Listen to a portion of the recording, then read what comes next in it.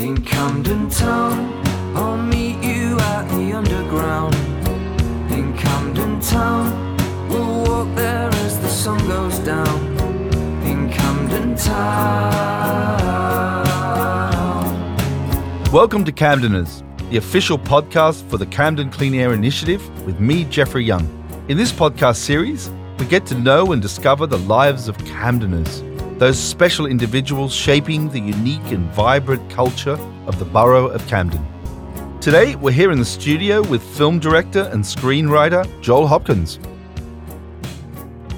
Great, well, welcome to Camdeners. I'm delighted to be here today with a very auspicious Camdener, the actual Mayor of Camden, Councillor Sabrina Francis. Welcome. Thanks for having me. So, you're new into the role. I wonder if you could give us a little bit of background on yourself and the pathway to becoming Mayor of Camden. So I grew up in Camden. So I've lived in Camden my whole life. And I became a councillor for Bloomsbury in 2014. So that's the bit of Camden that has got like the Brunswick Centre, Russell Square, the British Museum, Tottenham Court Road, all the fun bits. I'm very lucky to be a councillor there. So I was elected in 2014, and then I've had kind of various roles on the council. I've chaired committees and chaired panels, but became mayor in May. So the council year runs from May to May. So I was appointed in May this year, and then we'll hand over the reins in May next year. My term was delayed because of COVID, so I should have been mayor in 2020, but I would have had a very quiet, sad year. I wouldn't really have been able to be out in Camden if I was mayor that year. Fantastic. If I understand, it's a year appointment, and obviously got to be very special. You're no doubt a true Camdener. Yeah. What was the journey so far before even becoming councillor? Yeah, well, like I said, kind of born and raised in Camden. So I went to Brecknock Primary School, went to Camden School for Girls. I only really left to go to university, which was kind of, I suppose, just up the road in Birmingham. So I didn't go too far. So for me, Camden just is me, and the same for my friends. I'm still really close to people I went to primary school with. So for us, this is just the one place we've really known and the place we really love. And I think the reasons we love it, and for me personally, is because it is so diverse and so interesting, and there's just, it can feel a bit kind of a bit over the top to talk about the buzz of Camden and its atmosphere, but it really is a very unique place. And I found whenever I left Camden, people would always have stories about Camden, and people instantly knew where you were from kind of its connections to music, its connection to the arts. Obviously people like Amy Winehouse, Pete Doherty, all the bands that started in our venues means that being from Camden is really, really special. I agree. A very special place. And tell us the day that you're appointed Mayor of Camden. How did it feel? What was that kind of? It's a little bit surreal. So normally there is a meeting which is kind of informally called the Mayor Making. And at that meeting, the outgoing mayor kind of gives a speech, and the new incoming mayor explains about their charity, and you can have lots of guests and, a little glass of wine. But this year, obviously, there was none of that. So my mayor making, I was, sat at the desk in my hallway that I've been sat at for the last 14 months. But I got to put a chain on at a certain point in a meeting, and that made it a bit different. Being mayor is great, but it can feel quite surreal at times. You get invited to do things and meet people that you never would have imagined you would do. And then obviously I am kind of Camden's first black woman to be mayor, and, the first black person to be mayor since 1987. So there's kind of added attention to that. And I don't really mind that because, I stand in who I am. But it does sometimes make me think, if I think about all of that stuff, it can kind of get a bit much. So for me, I'm just very much focusing on what I can do and my charity. And then when it's all over at the end, I can kind of think about the kind of more historic elements or the more unusual elements of my mayoralty. So which areas do you see yourself having an impact in the borough of Camden during this period?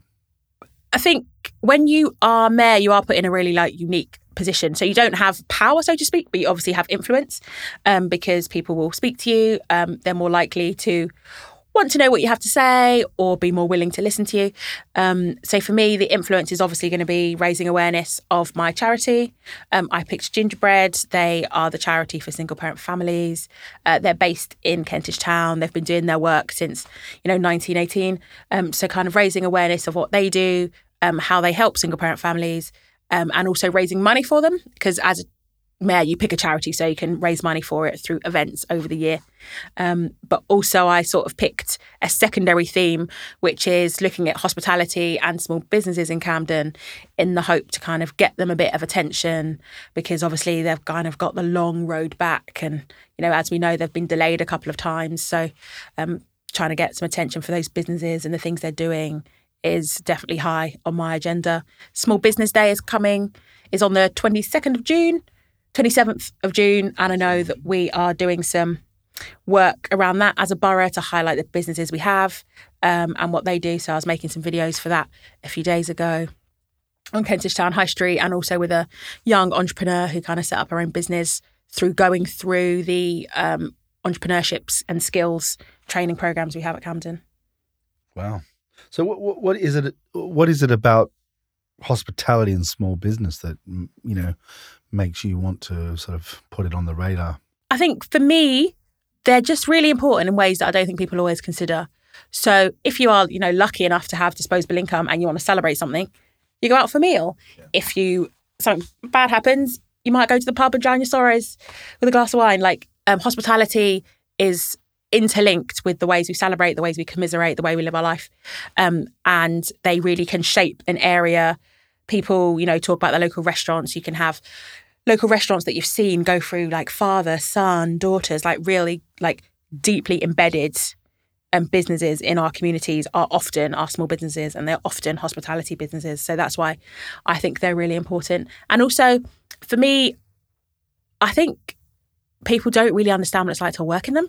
It's high skilled work. Dealing with the public every day is not easy. So I just kind of want to draw attention to the hard work they're putting in to survive, and they have put in to survive. And hopefully they'll do well in the future when things are kind of slightly more back to normal. Fantastic. I mean, that's great. We're a business here that, has a huge connection to hospitality. So that sounds like good news to us in the Borough of Camden. So what are the steps that you think we could take as a Borough of Camden to support hardworking independent businesses and in particular hospitality? I think as individual people, what we can do is essentially you just have to shop there, don't you, really? Yeah. And kind of make your choices. And, we've all been at home for a while, so it's became very easy to scroll and click and get used to something being delivered within 24 hours when there's probably someone or a company nearby that could do the same or deliver the same thing if you kind of thought about it a little bit in advance and maybe accepted that it might take 3 to 4 days delivery rather than 24 hours. As a borough, I know we do as much as we can to support businesses, because obviously we've been, processing grants that businesses were eligible for over this whole period.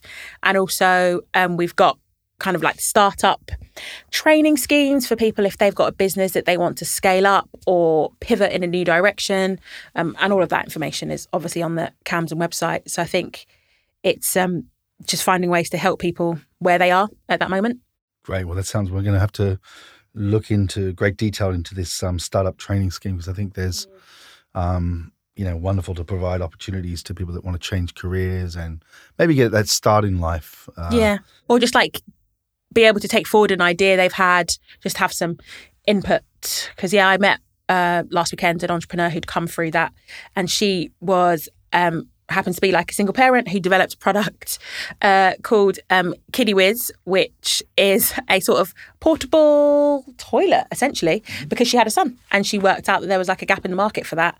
And she said that when she went to her first Camden kind of startup training scheme program, it was a picture on a piece of paper that she'd drawn in pen, and then she had a real product to show me.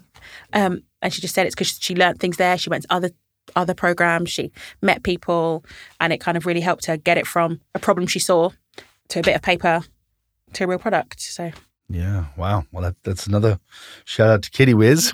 So the single mother charity Gingerbread, I want you to tell us a bit more detail about what they're doing and how they work. Yeah, so Gingerbread are the charity for single parents. So they support single parents who have become single parents through, choice, bereavement or divorce.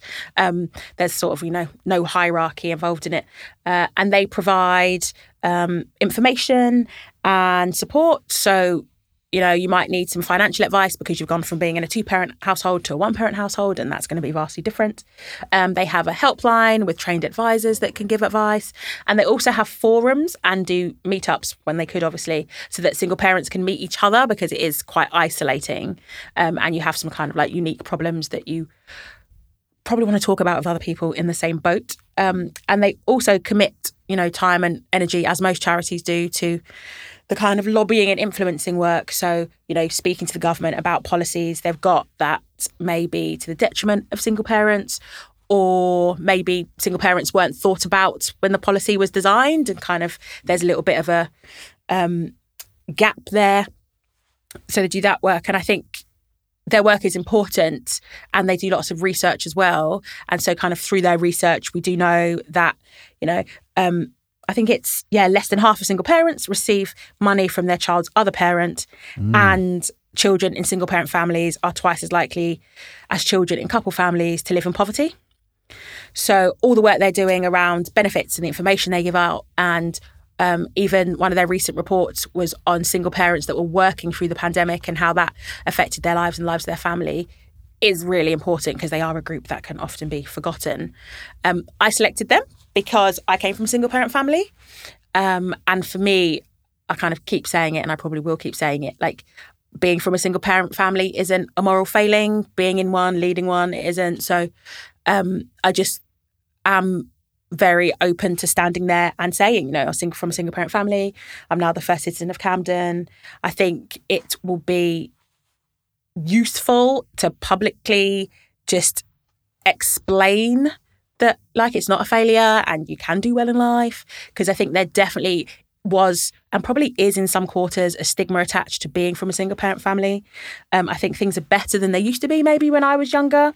But again, I think Gingerbread research shows that a lot of single parents have felt like they've faced some sort of prejudice or stigma. So that's also what the charity work to kind of get rid of, basically. Great. And no doubt, COVID it's probably disproportionately affected single parent families.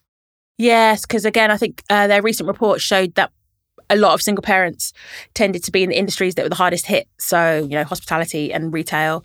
So they were more likely to be furloughed, or more likely to lose their job. It was also really hard to balance work they did have with kids being home from school with no second parent to balance the childcare.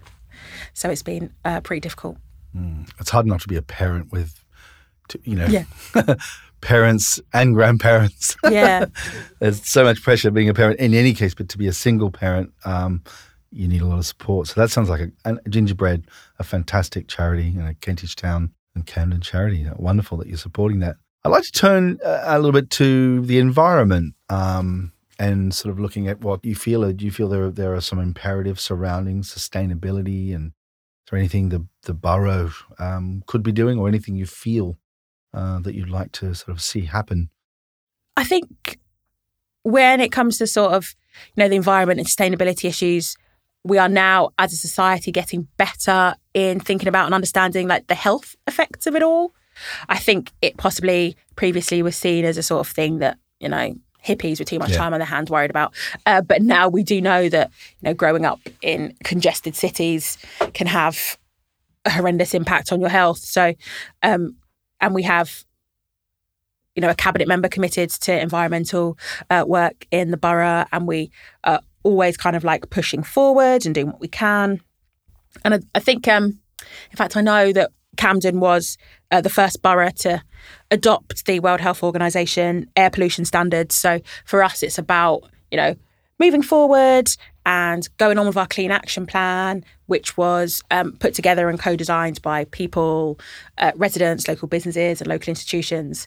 But I think the thing that is sometimes difficult in this area of work is having hard conversations. And sometimes you can have people who are very against some of the changes, particularly when it comes to air quality, if they believe it's going to, affect their ability to drive or where they can go. But in years to come, I think we'll probably look back and be like, oh my God, why were we so slow to make some of these changes? Now it's amazing to have clean air around schools and homes, and people aren't, choking on chemicals. Agree with you fully. I remember in 2007, in the run-up to that, when nationally we banned smoking in pubs, like what? You can't do that. And it happened. And now it's even unfathomable to imagine that, you would walk into a restaurant, a pub, a workplace, or anywhere really. Or an aeroplane. You're in the tiny little tube in the air and people used to be able to smoke on them. It's mad. Crazy. Wow. I wonder, sort of looking ahead here, Camden's role in Greater London. What role do you think Camden has to play in building a better society in London and in the UK in general? Yeah, I think in Camden we're often a leader, or it feels like we're often in a leadership position because we're often the first to move on big issues. So, just like I mentioned, us taking on the World Health Organization air quality standards.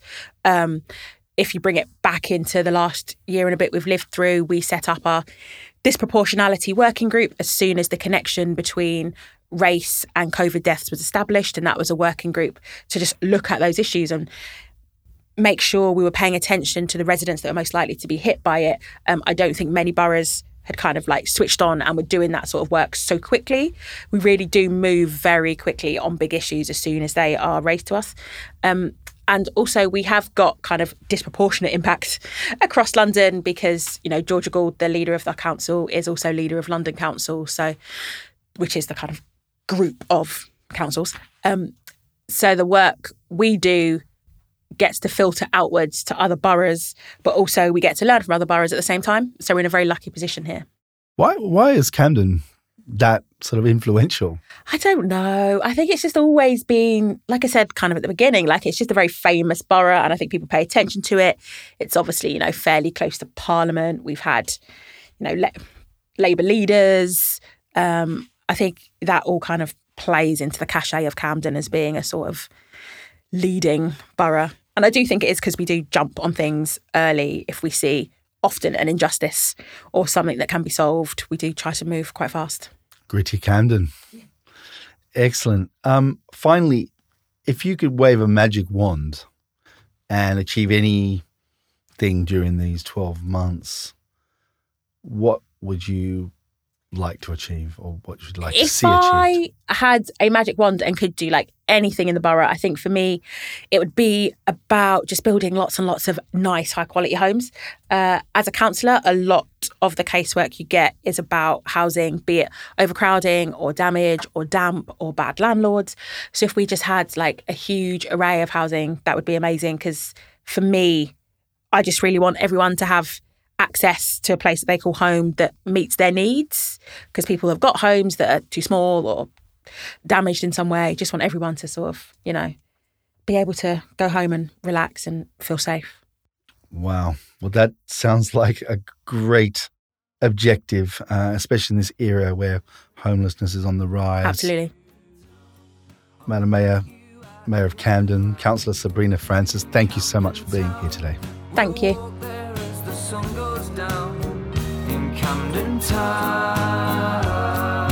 And that's all for this episode of Camdeners. If you'd like more information, please see the links below. Camdeners was recorded in Serendipity Studios in Arlington Road for the Camden Clean Air Initiative.